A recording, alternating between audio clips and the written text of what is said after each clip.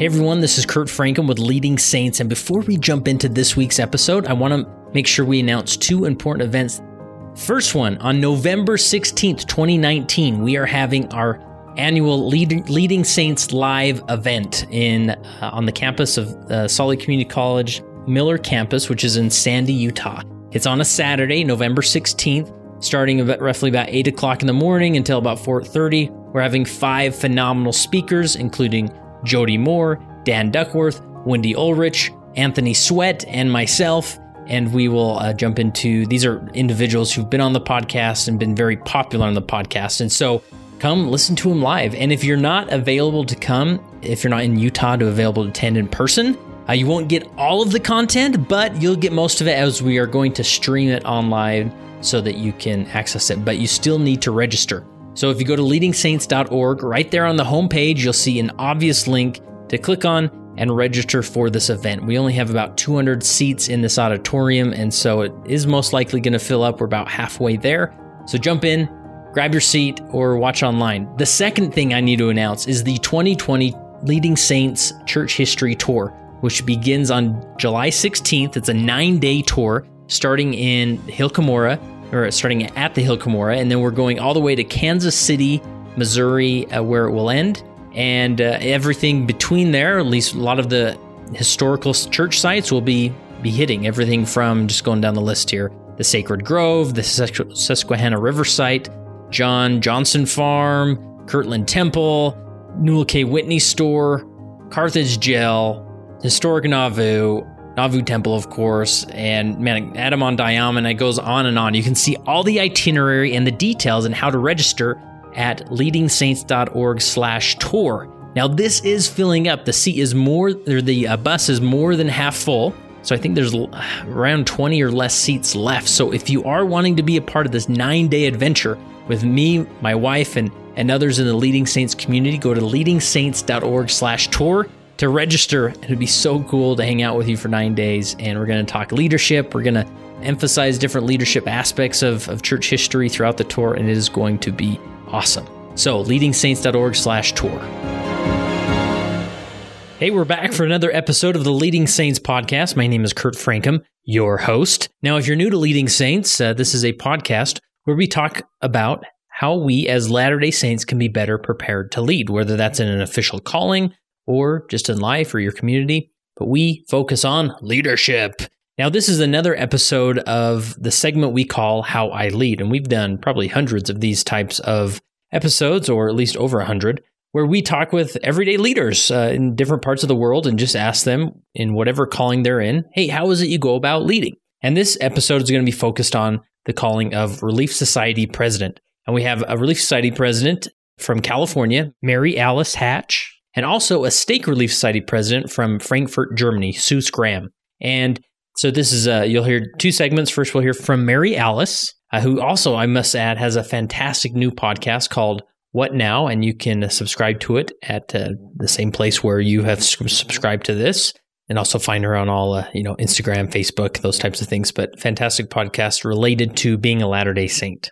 And then we talk with Sue Graham, who's a Stake Relief Society president over in Frankfurt, and she talks about a time where she was in a presidency. Her counselors, there wasn't like a common language among them. And so it was quite interesting to hear how she went about communicating. And I just love hearing about these international callings that make it so different than maybe what you find on the Wasatch Front.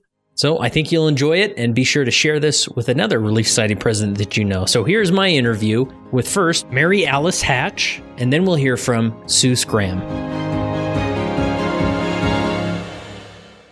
Today, I'm sitting down at the dining room table with Mary Alice Hatch. How are you, Mary Alice? I'm great. Thank you for having me. Now, you're from California, but you find yourself here in Utah, and that's where we're meeting. So how does that work? Okay, so I'm in Utah because we have a little condo in Park City. We have a sister that lives here in Park City, Utah. And my 2 children are in school at BYU and UVU. Cool. So I'm in town a lot more these days. Yeah. And you got to visit them, keep in touch, maybe. Yeah, I got to keep in touch. Help them out with their laundry every once in a while. Yeah, we're monitoring. Yeah. Checking things out. That's right. We have a new freshman. We're making sure everything goes okay first. That's awesome. Yeah. And are you usually from California? No, I am from Potomac, Maryland, born and raised. Cool. And what brought you to California? Maybe did your husband's job take you out west? No, actually, that's an interesting story. So my son is the one who motivated that move, and he was really wanting more friends in the church. And back east, we were in Wellesley, Massachusetts. We raised our kids there for 17 years. And our son was just having a bit of a struggle in high school just because there are no members. He's an excellent athlete, very popular, but you get to the point where your friends are drinking and partying every weekend. And if you're not going to do that, then you're home with your parents hanging out and there aren't really Mormon friends. So that was a real big challenge for him. So he petitioned us to move. And at first I said, you have got to be kidding me. Yeah. I'm not moving to California. Is that where he wanted to move? Yes. Okay. I'm like, what kid doesn't want to live in California? Yeah. By the beach and all these cool, good looking kids. And he's a pretty cute kid himself, and he surfs and does all that stuff. And he met some kids at EFY, and they invited him out to California after EFY, and he went to a dance with 400 kids.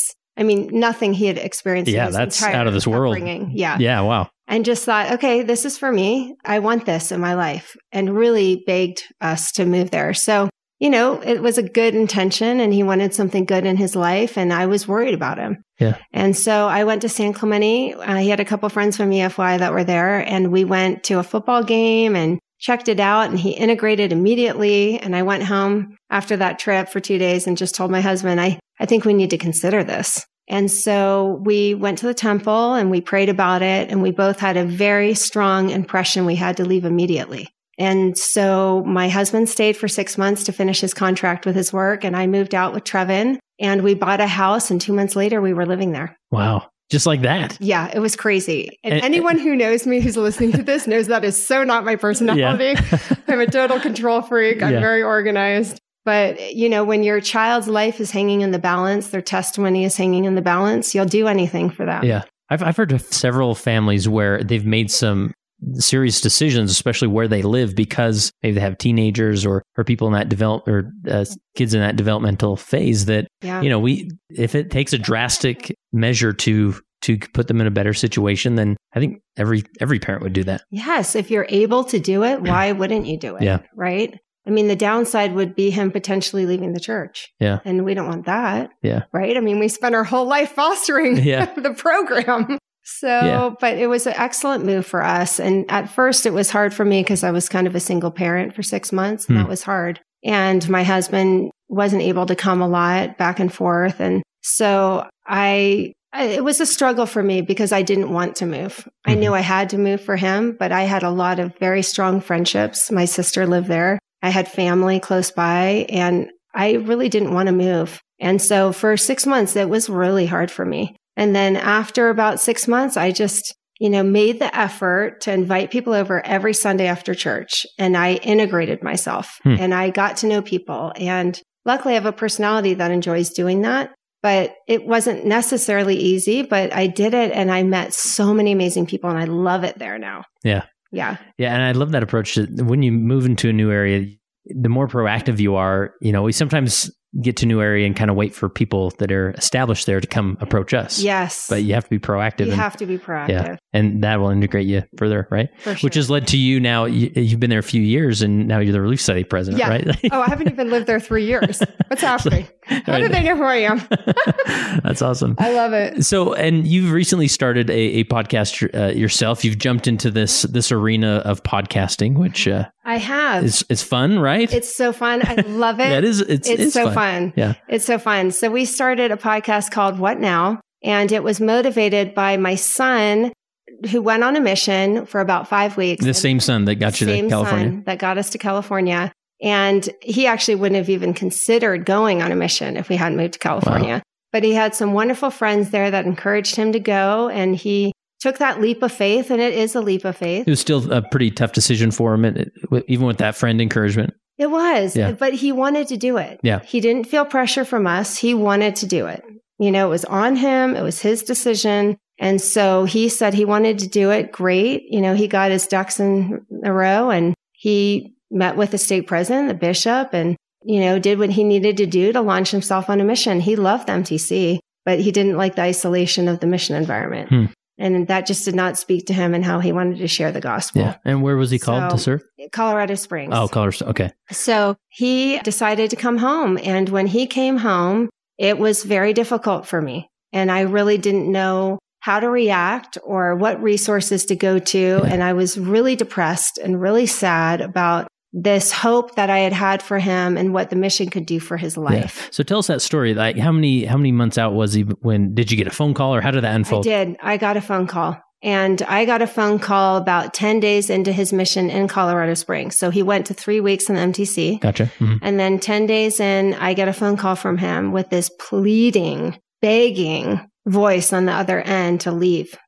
And so I was trying to unwrap that a little bit, what's going on, what's happening, this before they could call home. Mm-hmm. So I knew when on my cell phone, I see Colorado Springs come up. Your heart drops. My heart dropped, really. Yeah. Like I literally could not answer the phone.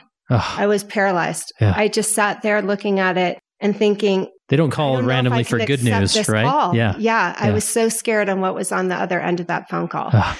And I did swipe and accept. And I just heard my son like crying, pleading with me to leave. And he is not a kid that's like that. I mean, he is positive, happy. Everyone that knows him, he's got a million friends, happy, never complains. It was so unusual to see him in such an emotional state like that. And he just felt so isolated, so stifled, so incapable of being himself. And he's a total extrovert, but he wasn't allowed to share the gospel in the way he wanted to. He's like an incredible basketball player and can do a double gainer backflip on a trampoline. And he can do all these crazy bowls on a skateboard. I mean, he can do really amazing stuff. And on his mission, he just wasn't allowed to even do like a kickflip and show these kids he's cool. So they'll listen to him. Yeah. He just wasn't allowed to do anything in that rigidity of the mission really came down on him. Yeah. That's a good word. The rigidity of the mission. And so he just felt like, I want to come home and share it in my own way. And so, of course, we tried to talk him into staying. And, of course, everyone feels this way, right? It's hard. And was he like with the mission president when he called, or did he just call randomly from his own apartment? He called randomly from his apartment. Yeah. And then later I had a call with the mission president. So of course I said, okay, well, let me talk to your mission president. I hang up, call his mission president. What is happening? Yeah. And he just said, he's just so filled with anxiety here and he's not even sleeping. He's so stressed out.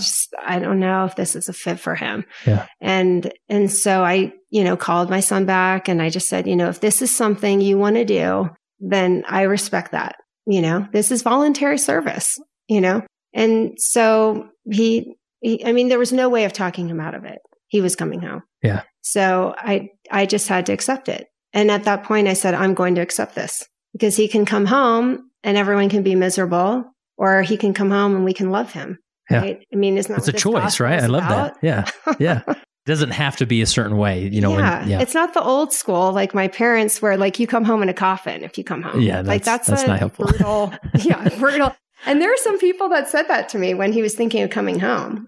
I mean, they had said that to their kids. Like, if you go, you're not coming home. Yeah. And I just thought that goes against our agency. That goes against everything we believe in. Yeah. Right? He has agency. He can leave if he doesn't feel like this is something that's healthy for him mentally. Fine. He's a great person. And since he's come home, he's gone and splits with the missionaries and he's brought his non-member friends to church. And he's an incredibly loving, kind, Christ-like person. Yeah. So when he did come home, how was that transition for him? Was it immediately sort of that anxiety dissipated or how was it for him? Yes, immediately. Yeah. Oh, that's great. Immediately. He came home. He was never happier. He was ecstatic to be home. He did have a couple weird situations with a couple people who weren't as accepting of him coming home. And I talked to him about that and just said, you will run into that your whole life, sadly. Like, this is a culture that expects a 2-year mission. And if you don't fulfill it, people assume the worst. But you know why you came home and you love the gospel and you're a great, loving, Christ-like person. So you just own it.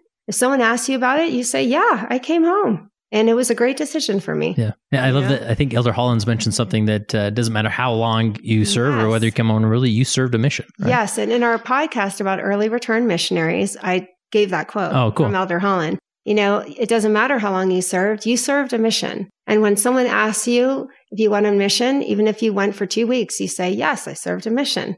Yeah. You don't have to quantify it. You just say, yes, I served a mission. Yeah. It's empowering to be able to do that. It is, for sure. Mm-hmm. So take me from that. Obviously, that wasn't just a moment or a flash in the pan. That was a process you went through as a family. So where do you go from that thinking, I'm going to start a podcast and talk about some of these issues? How does that work? Great question. So to be honest, I was in a depression for 4 months. Huh. I didn't really want to leave the house because everyone was asking me about it, and they're trying to be supportive and kind, but I just didn't want to face it. And every time I left the house, I'd see someone I knew, and I just didn't want to talk about it. And then my really good friend, Christian Michael, who I do the podcast with, she's my co-host. We are very good friends, and we were walking on the beach, and she had gone back to school to take a refresher course in broadcasting. And one of her classes was to do a fake podcast. A fake podcast. So I think I'm still doing a fake podcast. Right? Feels like it. And then she just said, how about you do a fake podcast with me and we do it about like your son coming home from his mission and the culture and what that looks like. And I thought, gosh, that's a really good idea. You know, maybe we do a fake podcast. Let's do that. Uh-huh. And so we both thought about people who could be on a panel. We'd do like a panel discussion and we'd mix in commercials and it would be legit, you know, like for the fake podcast. Right. Class. It would appear legit, right? Right. It would appear legit. And then we did it and we thought, this is really legit. Like we listened to it. We send it to friends and family. They're like, everyone's like, so when are you putting this on iTunes? And we thought, well, this is a fake podcast. This isn't even real. They said, is there a fake iTunes we could put on? And then I went to Christian. I'm like, why can't this be a real podcast?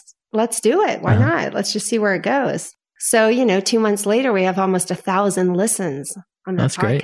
That's great. So it's really exciting to see where it's gone. So we decided, okay, we'll do another one. And maybe we do it on more cultural stigma in the church because that seems to be something that isn't addressed very openly and in a positive way. Right. That was our thing. Like we want to quote general authorities. We want to mimic what the church is doing. We want to parallel what they're doing. Yeah. We don't want to because it can get really negative in some of these things. Yeah. Negative. Yeah. And most people who have this kind of experience, they go really negative and dark and they attack the church. And we did not want to do that. We wanted it to be positive and to create really good understanding and hope and healing for people and to be a really good platform for people to turn to. So our next one was the Single Perspective in a Family-Centered Church. And we've had almost 500 listens for that. And that was just released 3 weeks ago. Wow. And we just released today our second part to that. And it's just been really exciting to see how positive people have been. They're waiting to hear something like this. They want to weigh in on it. They're excited we're talking about it. And so we're on the iTunes podcast app and it's What Now, Michael and Hatch. You can search that. And we're also on Spotify. And it's just been a really great ride. It's cool. Really fun. So any, what are some future topics that you hope to tackle? Well, actually, now that you asked, tonight I'm going to BYU to interview a bunch of young returned missionaries who are 20 and just got off their missions about the dating culture in Utah. Nice. And they were not raised in Utah and not really familiar with the culture. They're two identical twin boys, and their father is a medical doctor in the Air Force in Germany. So they were partly raised in Germany and traveled all across the world. And so they are not used to this Utah culture that they're experiencing here. And the other young man, he is originally from Hawaii, Polynesian, and moved all over because his father's in college football. So they're always moving around into different places, and they're in Texas now. So, he's never really had that full dating Utah cultural experience. So for these boys, I'm just talking to them over breakfast the other day, and they're all saying all these crazy things about what they're experiencing. And they're like, it's so weird. Like, we're not used to this culture. What is this place? Yeah. And so every time they're talking to me, I'm thinking, I should be recording this. This is amazing. And so I decided, yes, I'm going to do a podcast about the dating culture in our church. Awesome. Yeah. That's great. So it's not just a Utah dating culture, but you'll touch on things. Of our church. Yeah. Utah specifically, because that's what they're in right now. But just the culture as a whole. These kids get married 4 years younger than the national average. Yeah. And so about 22 is the national average for our Mormon kids. Yeah. It's 26 to 28 for the non-faith people. So it's interesting. They're getting married young. They're doing more studies on it, actually. And the divorce rate, you're 50% more likely to be divorced if you're married under 25.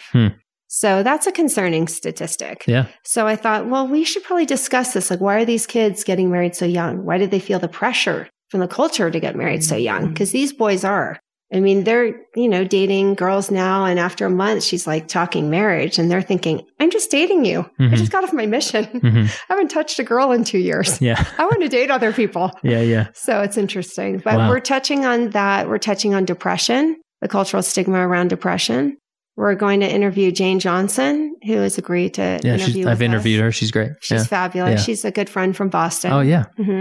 And we have just a few. Rob Farrell. Oh, yeah. We're going to interview him. He needs his own podcast. Let's be honest. He does. All right. He does. I just about handed my podcast over to you. Just take it. Isn't he phenomenal? He's great. Yeah. Oh, so we're going to He's our most downloaded ever on our podcast. So, really? Yep. Oh, he's fantastic. Yeah. I'm a total fan. Yeah.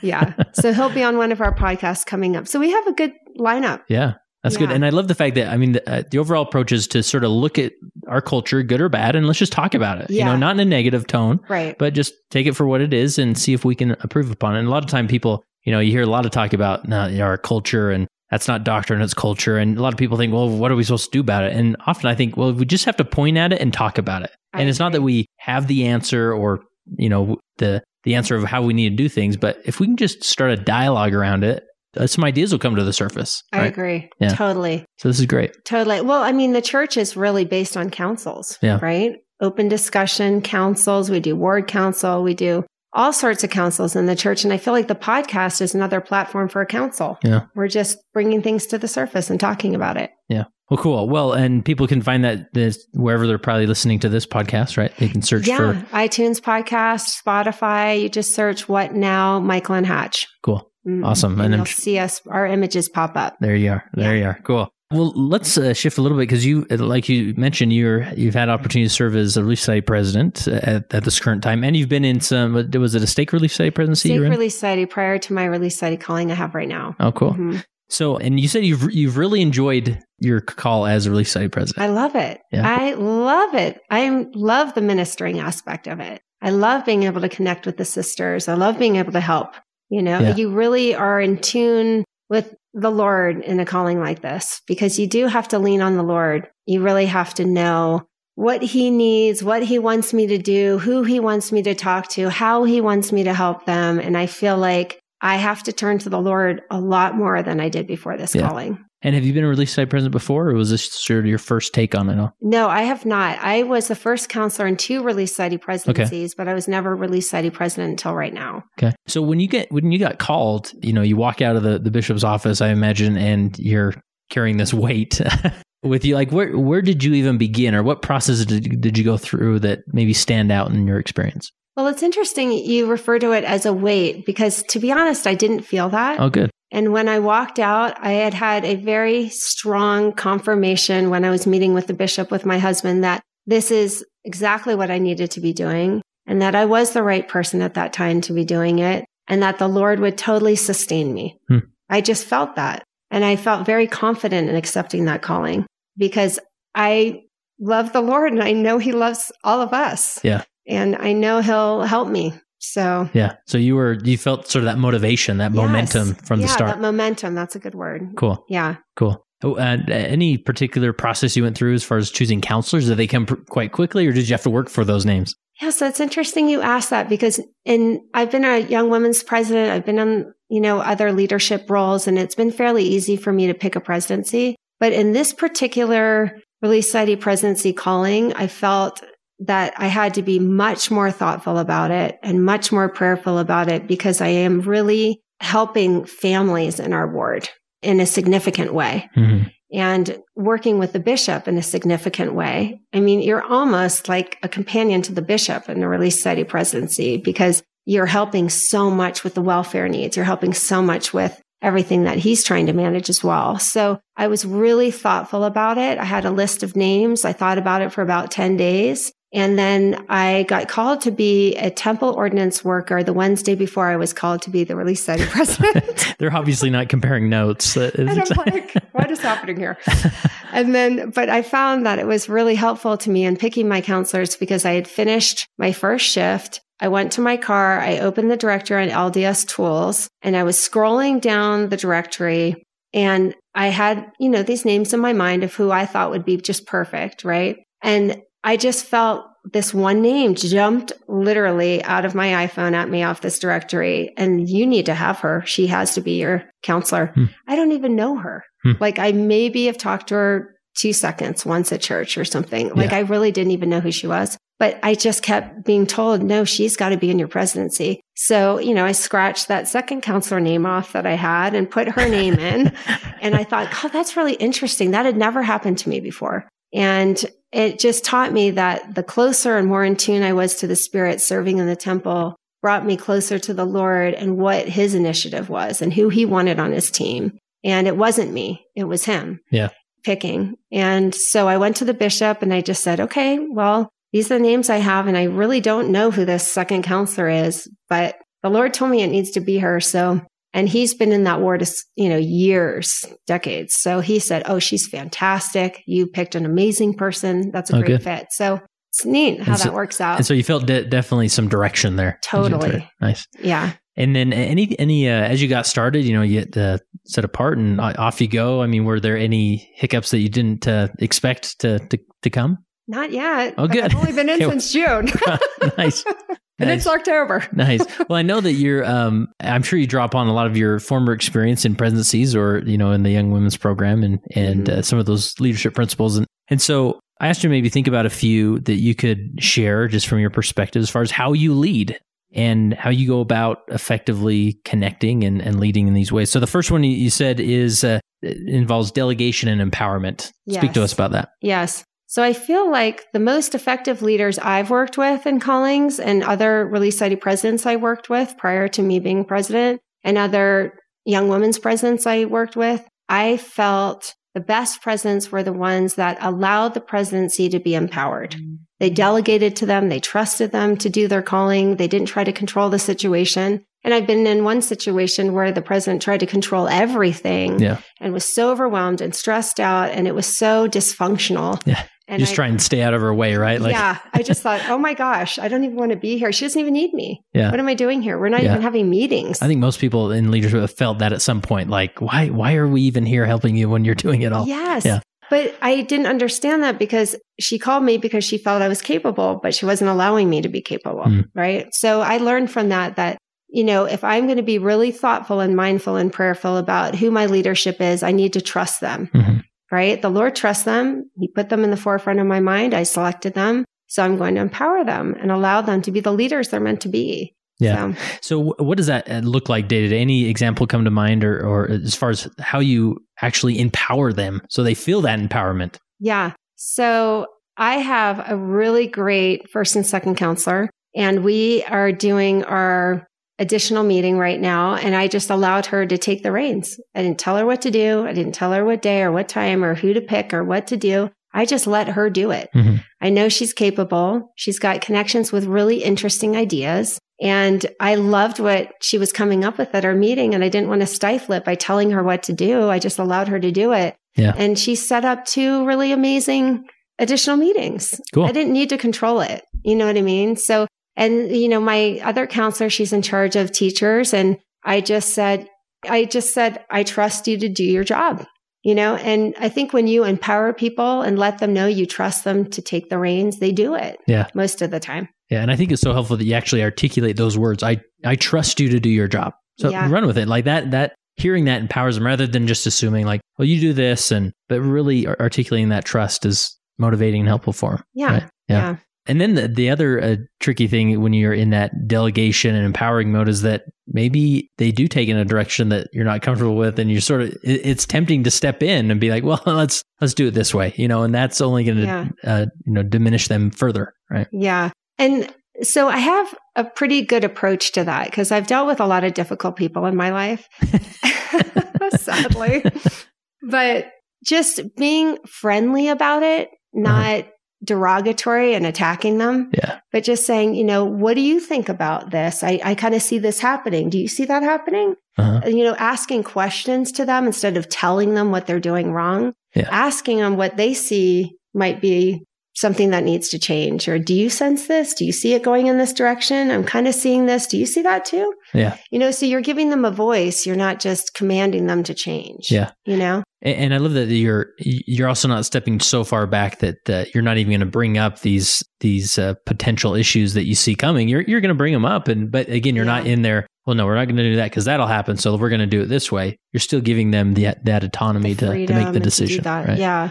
Cool. Yeah, because that's probably the worst thing you can do when people start feeling like they're being controlled. Yeah. They go the opposite direction, right? They get ticked. Maybe you felt this with your teenagers or when they were teenagers. Yes. Right? Yes. So cool. Next principle you said is maintaining composure. I love this. I love when people share principles that nobody's ever mentioned before. And so this is one of them. Let's hear it. Oh, good. Yeah.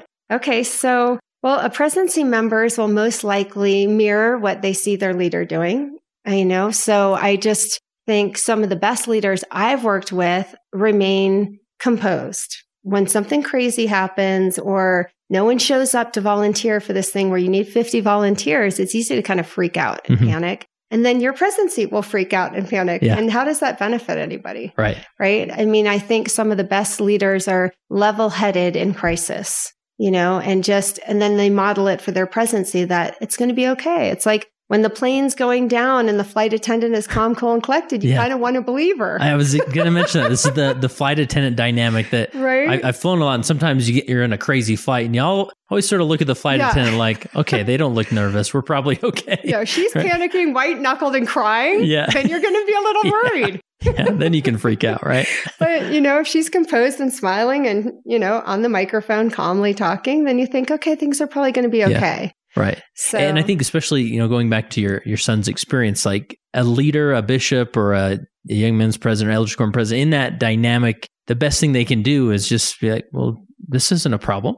He's home and we're going to love him and, maintain that composure rather than like, oh boy, okay, we need to make sure we need visitors over there every night of the week. And let's freak out about this because we got to save them. Right. Yeah.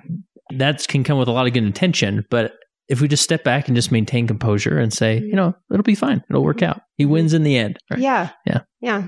Cool. And a sense of humor. A sense of humor. You've got to have a sense of humor because sometimes things are really crazy and you're like, this is crazy. Yeah. Let's just stop for a minute and look at the burning building. How insane the situation is. And everyone knows it is. Yeah. And then they all start laughing and that diffuses so much tension. Yeah. Laughter and being able to joke about something, not in a negative way or belligerent way, but, just recognizing the situation for what it is. Yeah. And sometimes that can be just hysterical. Yeah. When you're feeling like being hysterical, you look at that situation, you're like, this is crazy. Yeah. And my mind goes to, like, you talk about, delegation and empowering people, that oftentimes there may be an activity or a project that just takes a left turn and just crashes and burns. And for that leader, rather than to say, well, let's go through what we could have done about it, just to be like, well, that was crazy. We had food for 100 people and 3 came. Like, wow, that's nuts. Yeah. Right? And that just lightens the mood a little bit. Totally. Yeah. Totally. That's cool. Mm-hmm. Anything else is around maintaining composure or having a sense of humor we haven't hit on? Does that cover it pretty well? Yeah. Okay. Yeah, I think that's good. Cool. Next one is staying humble and going to the Lord. Yeah. So we touched on that a little bit earlier, just how when I went to pick out my presidency, I was super mindful of the importance of that and took it to the temple, took it to the Lord, and wasn't thinking, oh, I got picked as Relief Society president, so I'm pretty awesome and I can pick, whoever I want, and that's kind of a dangerous place to go. You always want to stay humble. You always want to know that the Lord's in charge, and He is. It's His gospel, and He's going to direct it exactly how He wants it to be. And He's counting on us to be in tune with the Spirit. And if you're not humble, you can't be. I just find at certain times in my life where I wasn't as humble, I wasn't as in tune with the Spirit, and I wasn't able to help as many people. Yeah. And now that I've been humbled, compelled to be humble many times in my life, and that's not fun. But it teaches you that when you are humble, that you are more receptive to the Spirit. And, we have a congregation we have to look out for, and there are some real needs in our ward. And I want to know how to help these people in a genuine way. And it's not just the women, it's their families. Yeah. their children, their spouses, and, the way we interact with them and help them affects their whole family. It's because the mother really is the heart of the home. And if things aren't going well there, it disrupts the family. So we have a really important role in the ward to reach out to the Lord to know how to help his kids. Yeah. So are there any routines or habits you have in place that help you kind of get in that humble cadence a little bit more? Or is it just maintaining that message in everything you do? I think it's just the basics, right? I mean, it's nothing earth shaking. It's just, getting up. I do my come follow me in the morning. I do a little passage, it's broken into little paragraphs. Yeah. I kind of do a little paragraph and read and just kind of think about it, look up the extra scriptures they tell me to do, and just kind of be prayerful about my day. So it's nothing major, but those little things in my life, when I hadn't done that, it was so much easier for me to distance myself from things. But just doing those little simple tasks really do keep me connected to the Spirit. Yeah. And that's what it's really all about at the end of the day, being connected to the Spirit or living your life in such a way that you can always be connected to the Spirit. Yeah. Because it's really easy to drift. Yeah. It's easy to get casual. Really, I think that's Satan's greatest tool is complacency and being casual. Yeah. So I have to make myself do it every day. It's not like it comes naturally to me. I consciously have to make myself do it. And the days that I don't do it, I don't feel as good. So yeah, that's powerful. Anything about the demographics of your ward, the area, anything unique about your ward that makes your service as Relief Society president unique? So that's a good question. So Camp Pendleton is in our ward. So we have a large military component in our ward. So it's the Marine base. And we have a ton of amazing members in that Marine base. So our ward is a big mix of very different people. And then we have what's called the Pier Bowl down by the pier. You have a lot of lower income housing down in there. And then we have really nice gated communities in our neighborhood. So we have a variety of, not impoverished, but lower level, income, and then high income and military. So we have a nice blend, and we have a big age group too. We have, 96-year-olds and 20-year-olds, 18-year-olds. Wow, it's a good diverse group. Huge. Wow. Yeah. So any tips as far as that military dynamic, their military wives or other women in the military, is there a unique approach or something to consider when there's more military in your ward? So the military women add a different dynamic to our ward because they are single parents for about 6 months a year. Their husbands get deployed. Yeah. Wow. And it's really tough on them, and they need a lot of support. And so it's important they have ministering sisters. It's important that they have a network together as a sisterhood. There are a lot of members on the base, and there are a lot of inactive members on the base. So one thing I've done to kind of remedy that is to put together a walking group on the base for all the military mothers so they can all connect and get to know each other and be friends and do things together. So I've tried to do a lot of social things. And once a month, what we do is everyone who has a birthday that month, they all come to my house for a birthday breakfast. Oh, wow. And then they can get to know each other. Social is really important because I think a lot of them can be isolated really easily because their spouses are gone. Yeah. And then they're single parents, and that's tough. Yeah. Especially that when you're a single parent and, for those months, like the children are, you have to put in double time to take care of that home. And so those social things can easily just be dismissed. Right. Yeah. And I love this. I've been hearing more and more about these walkabouts from various wards, like even in Utah, like the last couple of wards I've been into, like they have these neighborhood walkabouts, right? Yeah. And I think it's as far as like activities, we sometimes think when we talk about church activities, like, okay, the Relief Society birthday party or the Christmas party, like these larger events. But to me, the most effective ones are these little simple, like the birthday, they just come over, everybody in the birthday has that month comes over to your house. Like that's so simple. I mean, I'm sure it's a lot of work on your end or your presidency, but doesn't have to be this grand, budget heavy activity, just these simple things. Actually, the simpler, the better, to be honest. Yeah. Because with the walking group, one time I just had one sister that came and we had the best conversation. I got to know her. It's almost meant to be, right? Yes. Yeah. And she was struggling. Her husband was deployed and she's pregnant, so sick. And then she has this 2-year-old and so much stress and she's doing everything alone. And she had just moved there and she's totally isolated, doesn't know anyone. And my heart went out to her and she just needed someone to talk to. Yeah. And I thought, I'm so glad it was just she and I, because then I could actually talk to her and help her. And, and I don't think that was by accident. Yeah. So sometimes these simple, smaller things really are great. Yeah. And you keep it simple, but also, I think back when I time as a bishop, where the Relief Society president, they sort of got frustrated when not a ton of people came. But when you keep them simple, it's okay if 3 people or 1 person comes, and you just appreciate those that come and not put so much pressure on, I need people to show up for this activity to be classified as successful. Totally. Yeah. If one life is affected in a positive way, it's successful. Yeah, that's awesome. Any other simple activities you do? I think these are fun ideas to share. Oh, well, I'm too early in. Right now, we do the beach walk on Saturdays. We do an on base for the military on Tuesdays. They have a cooking class that they've been doing once a month, which is fun. A lot of people really like that because a lot of people like different things. Yeah. And then we have a few sisters that get together and they do a writing group. They're all writers. Oh, wow. And so they write together and then they read each other's writing and they give each other feedback. And so we have, probably 3 or 4 different groups that people do, and they really like it. And it gets them together with people liking what they like. Yeah. So like the cooking class, do you go over to whoever's teaching the class to their house and they cook something and yeah, they teach? rotate it. So it was at one person's house for a while, and then they started rotating it, and it's really fun. Yeah. And I don't even like cooking, and I go, and it's fun. Nice. And then you mentioned, some of the diverse of as far as income, and do you handle much welfare in the ward? I mean, do you have a certain process that you deal with that? We do. We have a Bishop Storehouse in Fountain Valley, which is about 35 minutes from San Clemente. Okay. And we have a few people that use those services. But I mean, the goal is for them not to stay using those services. Right. We're trying to get them self-reliant, get them jobs, and get them back where they're productive again, which is good because they're happier when they're productive. Yeah. No one's happy sitting around being unproductive. Or having to see the bishop again, or to get a food it's order. Not good for their whatever. confidence. Yeah. And Yeah. So that's an effort that you just have to keep tabs on and help there. Yeah, the bishop tells me what's going on. And then he says, this person might need some aid. Can you reach out to her and put together a food order? And so I'll do that. And it's all automated. It's online now. So we just go online, pick everything up. We send it. It goes for approval to the bishop. And then it goes to Fountain Valley. And then it's there waiting for us when we go pick it up. Awesome.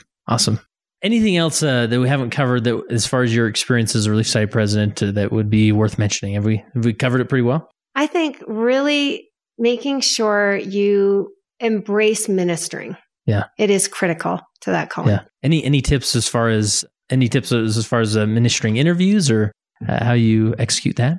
So the presidency prior to me tried a lot of different things, and it's really difficult to get people to show up for ministering interviews. So what I decided to do is to separate it out between me and my 2 counselors, and we all go reach out to those people and we just go see them. So they have the same people every quarter that they're reaching out to. So that's great. Yeah. That's great. And that's been effective. We get, and if people don't respond to me, I go to their house. Yeah.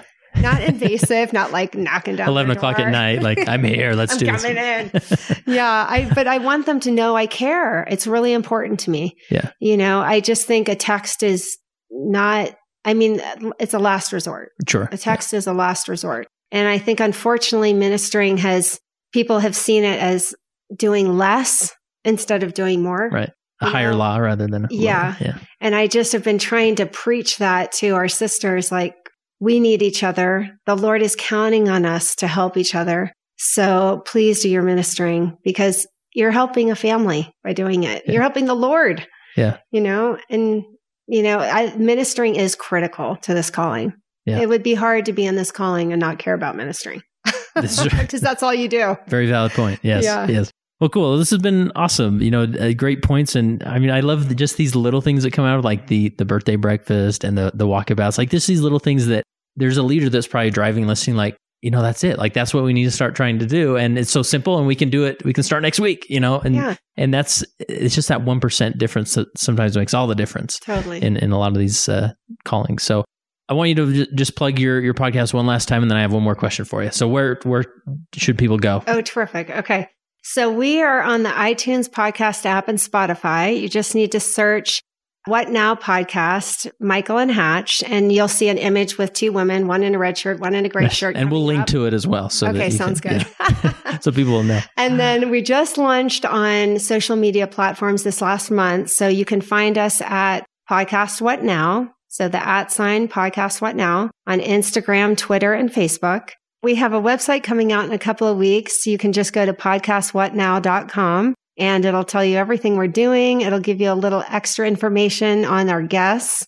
It will tell you a little bit about some information that we don't talk about that you might want to know about, and links to things that reference our podcast. So it's a great resource. We just released our third podcast today about the single perspective in a family-centered church, which is part 2 to our first part. And we've had almost 1,000 listens in the last 6 weeks. We're really excited about where this is going. And we hope you leave us a 5-star review and comment, because that really does help us come up faster in the search engine. It does. Yeah. So, well, cool. Last question I have for you is, as you reflect on your time, as a Relief Society president, but also in these other leadership callings that you've had, how has being a leader made you a better follower of Jesus Christ? Oh, that's a great question. Well, how has being a leader made me a better follower of Jesus Christ? Because being a leader humbles you. Amen. And some of the best leaders I know are the most humble people. And when you're humble, you can draw closer to Christ. That's just the simple answer, really.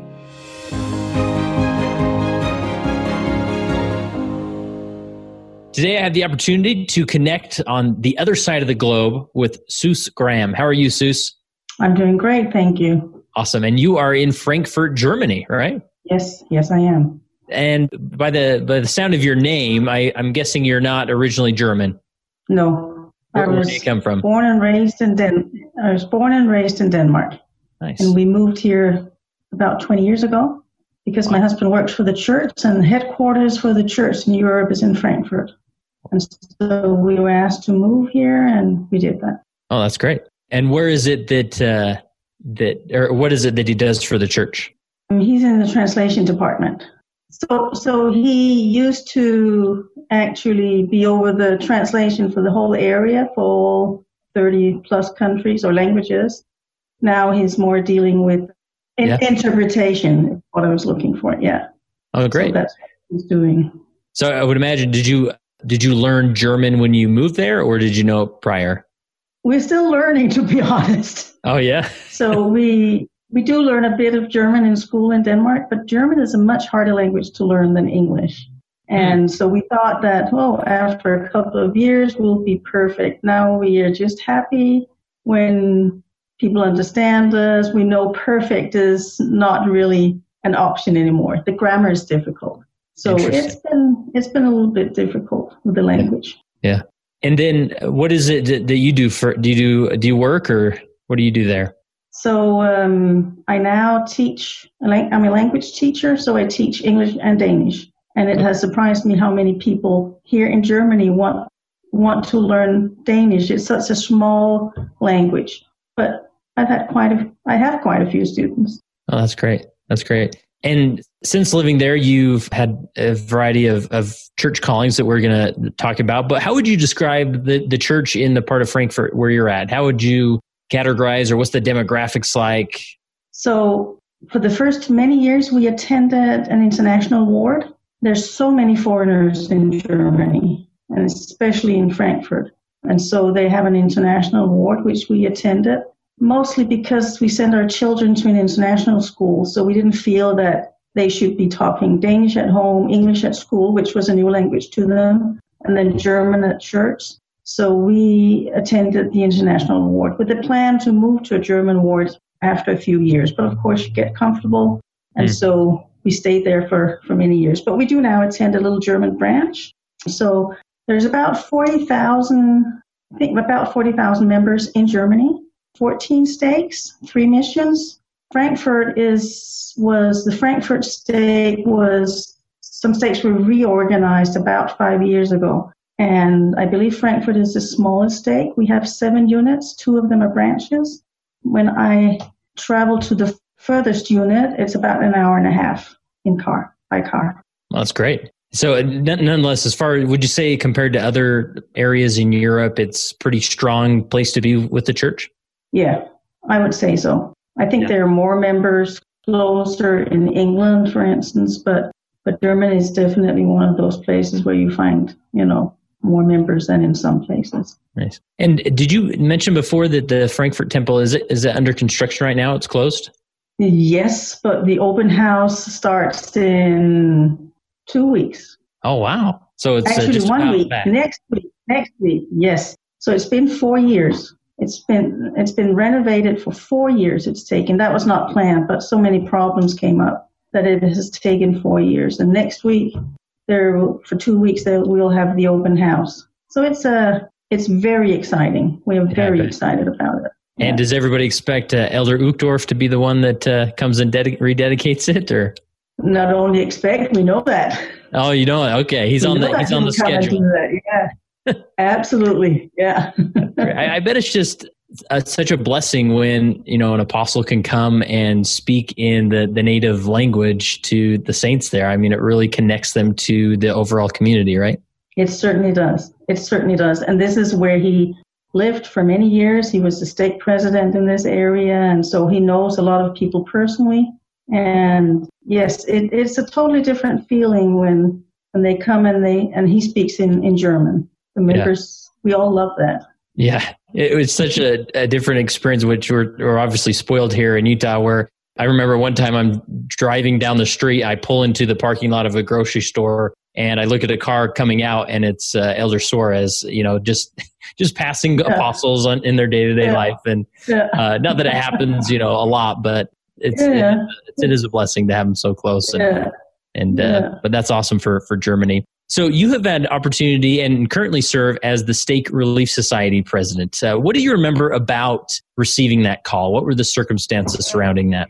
Well, we were called in, and as people always do, I guess, we members always kind of speculate what's this about. Right. And since both my husband and I were asked to come, it could be lots of things, but lots of things we also knew was the stake president who wanted to talk to us, so lots of things were not, likely.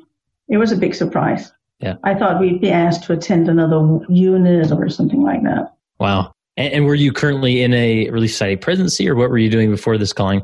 No, for about 7 years, I was the ward chorister, and I loved it. And I was also, I don't know how many years, 4 out of those 7 years, the 4 years before I was called, I was also the stake music chairman. But I did serve as the Ward Relief Society president some years before that. Mm-hmm. Mm-hmm. And what was there any specific direction or encouragement that the stake president extended to you at that time?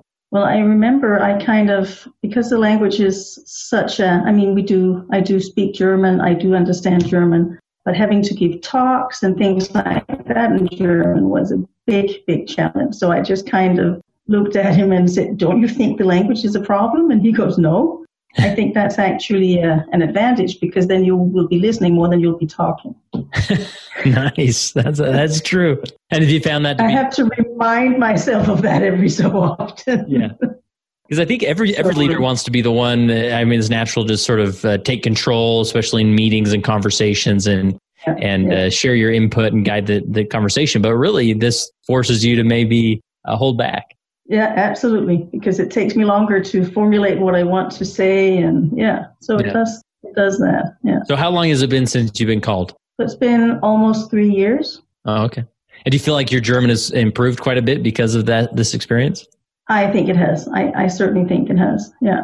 So, awesome. Because I have to give talks in German. And Frankfurt is, like I said, a very international area, and almost that's one thing I've noticed when I visit the units, that almost in every unit they have someone translating into English, sometimes even Spanish, because in every unit there are lots of non-German speakers or non-German members at least. Yeah. So we do... go ahead. No, so I'm just saying it has also made me aware that, wow, there are lots of people out there in the same boat, so it's okay. Yeah, sure. And that's always helpful to know you're not alone in the struggle, right?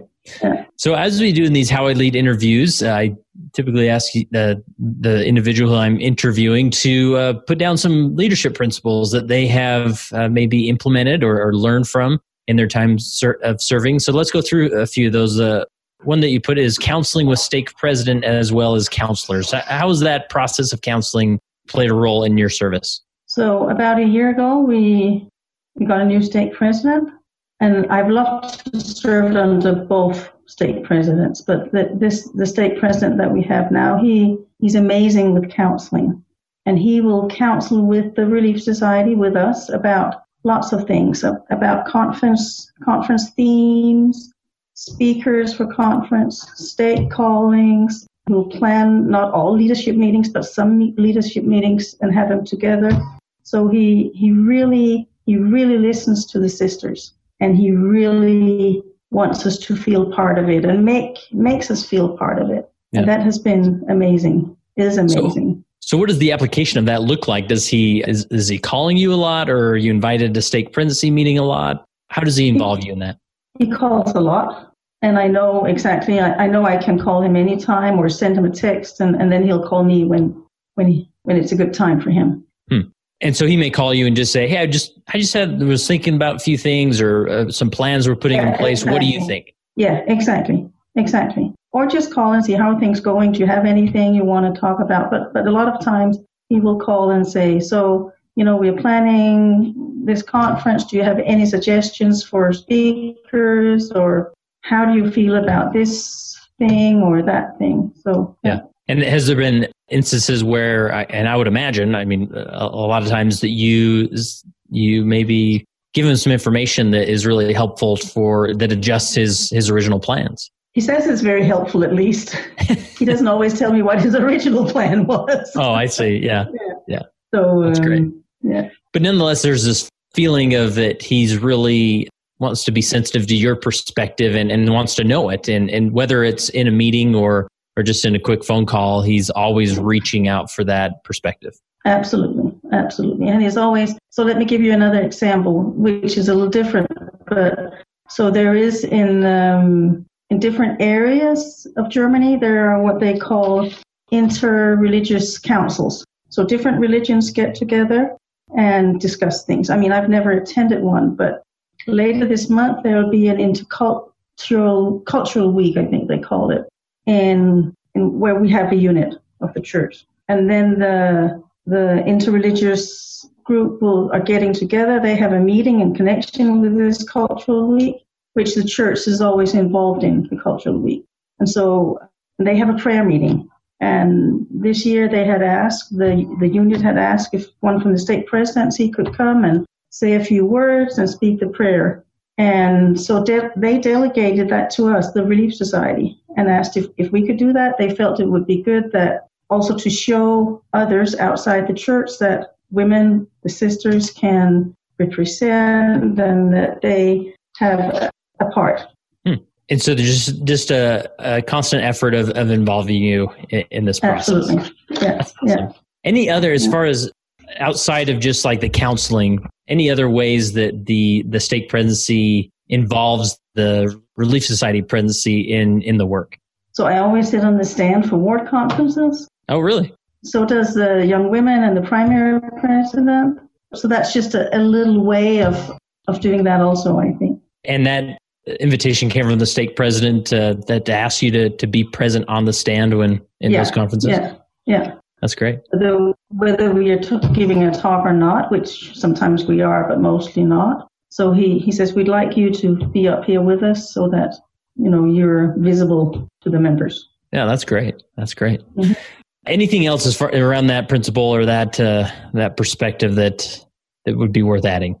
Just that we try to counsel. I also try to counsel with my counselors, of course. Okay. And so that we work as a team. We also work as much as possible with the High Council. So, for instance, when the ministering program started, after a while, the stake president wanted us to go out, one from the Relief Society and one from the High Council, to each unit and train ministering interviews. So we do try to work a lot together.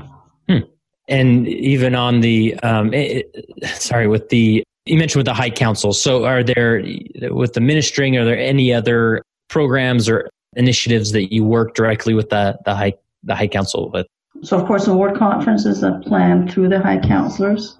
So it'll be a High Councilor who gives us a call and say, hey, the bishop would like you to talk. Or so I can't think of, not so, it's more with the stake presidency. Sure. Okay, great.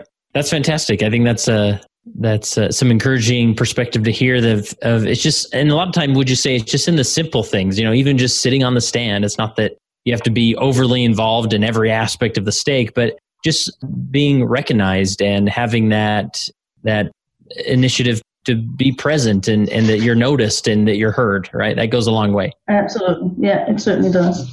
That's great. Awesome. How about with the next point you put is delegating. This is a tough area that a lot of leaders struggle with because you can always do it better when you do it yourself.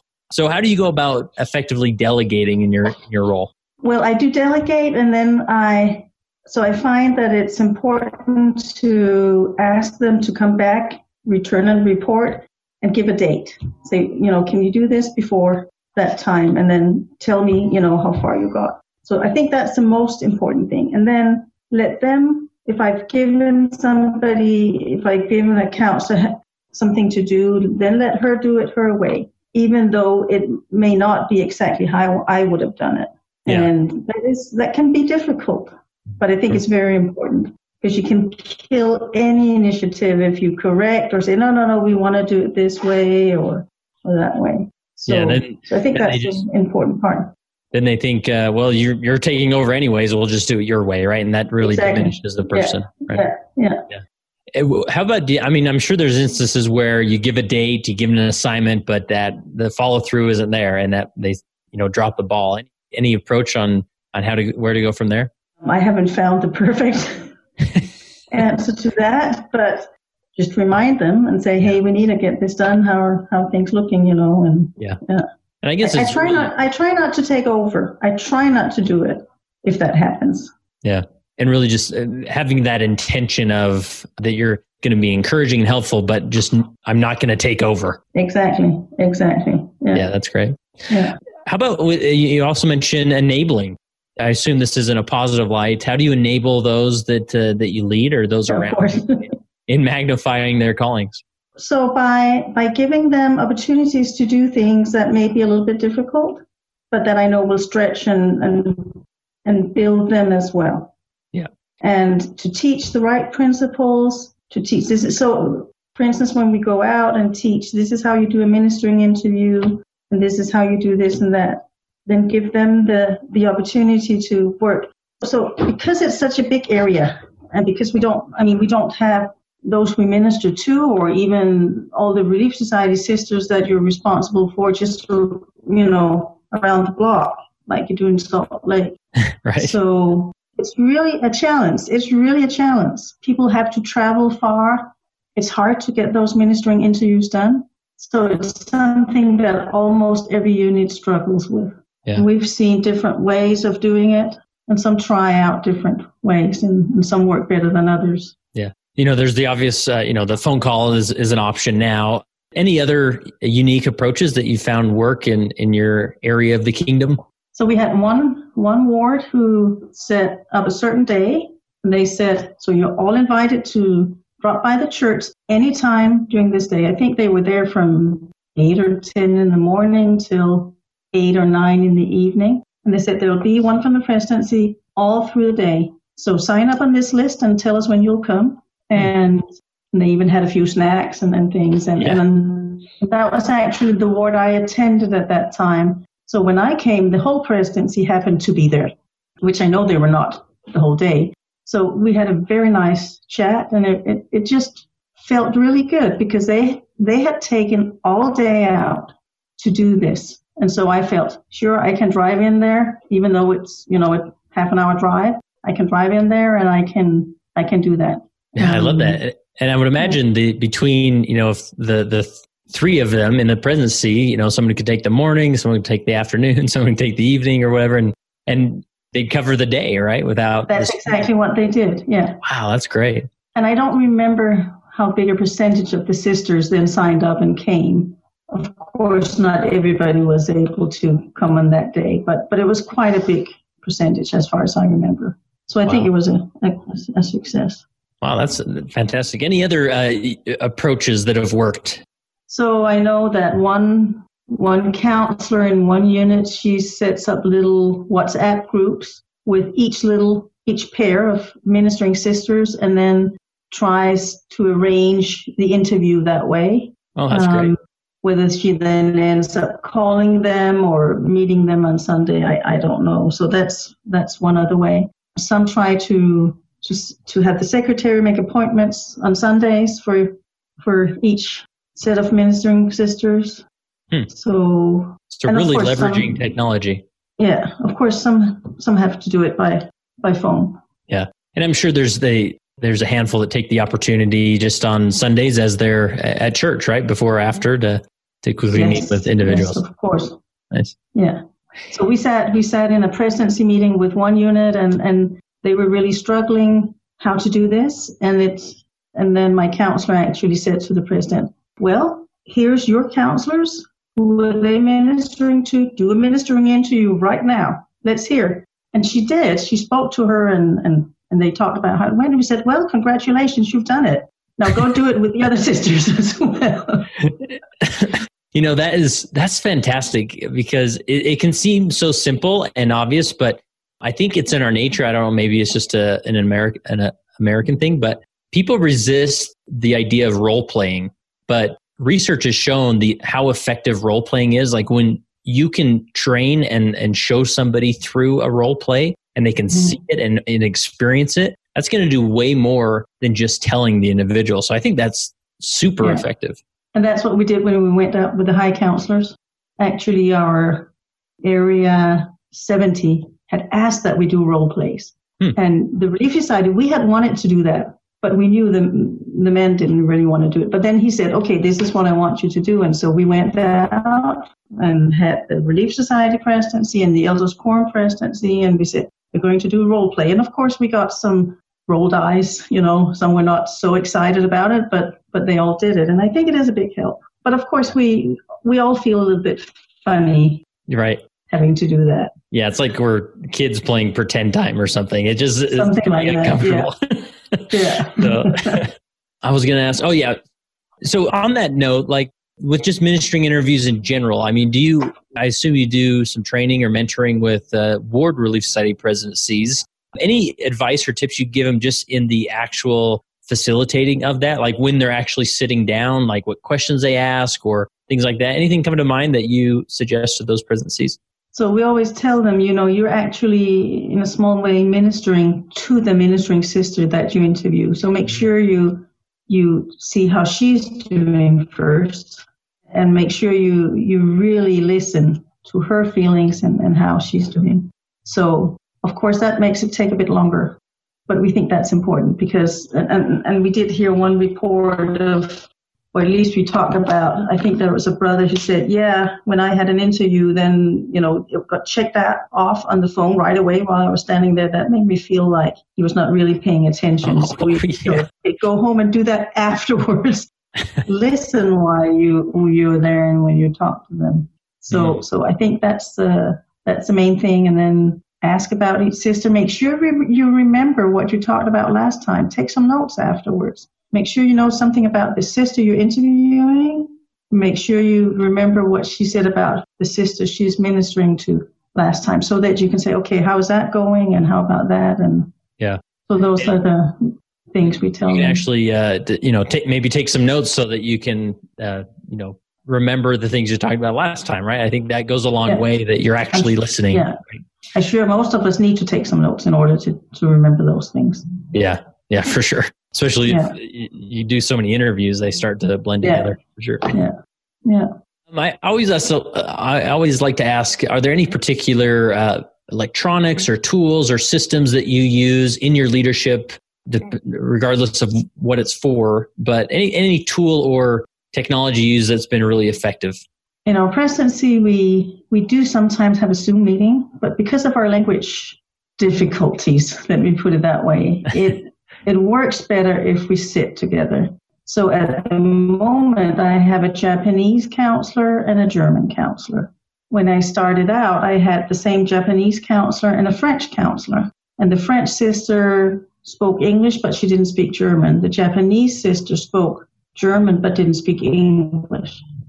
So we didn't have a language in common. Yeah, but we had a secretary who actually spoke some French. I think she was quite good in French. I can't really judge that. She speaks French. And she is German, and she's perfect in English. So she would help us and translate. And the Japanese counselor, she said, "Oh, great, I've been wanting to learn English." And she just picked up on that really quickly. Although it was hard at the beginning, she has learned quite a bit of English that way. But we found out it's better if we sit down together. That makes it a little bit harder to do a Zoom meeting or something like that. But on the odd occasion, we have done that. Yeah, sure. And then we chat, we do a lot over WhatsApp, just the daily, this has come up, or this has happened, or I'm this far with this project, or whatever. Yeah. Even without a language barrier, the language dynamic that you have to figure out, that's overwhelming. I can't imagine. But even if you don't have a language barrier, finding opportunities to sit down in person, there's going to be better communication in general than even if you do something through Skype or Zoom or whatever it is, right? Yeah, it's always better. Yeah. It's always better when you sit down. But I'd love to hear these situations that you deal with, because, being a Latter-day Saint on the Wasatch Front here in Utah, it just seems incredibly foreign to us to have a presidency where there's literally not a common language, there. And so, and even here, that is a bit unusual. Oh, okay. That's just how it worked out. Yeah. Exactly. And we made it work. We were so appreciative of our secretary, I'll tell you. I bet. She did a great job. She would sit between, in the right spot so she could translate back and forth when needed. Awesome. Well, before we close up with a final question, any principle, thought, perspective, and anything we're missing that would be worth mentioning in this How I Lead interview? So I might tell you that, I don't know if it's How I Lead, but when for the 4 years that we didn't have a temple close by, what we did was we arranged temple trips for the sisters in the state. And so we would go to either the other German temple, which is about 400 kilometers, so about 250 miles away, or to Switzerland. And so we get on a bus and go there and stay just from Friday till Saturday, because lots of sisters are working. And so this way they could take one day off and join us. And that proved to be a really blessing to many sisters, so much that we are thinking of maybe doing it, even though our temple will be open and will be so close. We're thinking of maybe still arranging, short stays where we all go and we can stay there, and because it builds sisterhood. Yeah. So that we go there together. And so really, like when blessings and opportunities aren't as easy as they were before, it takes a concerted effort of rallying and organizing people to still make those blessings like the temple available, right? Certainly. Yeah. Yeah. That's awesome. Well, as we wrap up, the last question I have is, as you think back at your time as a leader, these 2 years you've spent serving as a Stake Relief Society president, I'm sure you've changed and developed yourself. And so as you've led, how has that made you a better follower of Jesus Christ?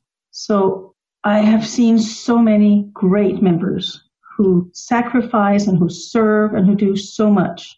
And it has made me very humble to realize that no matter where you are, I'm sure, there are lots of very dedicated members, and there's certainly lots of dedicated members here in Germany. And I have, of course, also learned about some of their struggles and come to appreciate them even more. And maybe also in some way become less judgmental, because I see we have so many good members. And I just love the sisters in our stake. That concludes my interview. Fantastic servants and leaders in the kingdom of God, and I hope you learned and gathered something from that. If there is another Relief Society president, or really any fantastic leader, regardless of what calling they are serving in, that you could connect me to, I would love to have you go to leadingsaints.org/contact, and there you quickly fill out the form and let me know some background. And also, it's always good for you to reach out to the individual, see if they'd be open and willing to that, so that I don't have to necessarily reach out to them on a cold interaction, right, where they don't know who I am or what this podcast is. And so set them up, let me know, and I'd love to put them on the list. And every few months, we go through that list and determine who we're going to include on the How I Lead segments. And don't forget the 2 important events coming up: the Leading Saints Live November 16th event happening in Sandy, Utah. Go to leadingsaints.org and you'll see a place to click on to see how to register. And then also the 2020 Leading Saints Church History Tour. You see all the details by going to leadingsaints.org/tour. Be fun to have you there.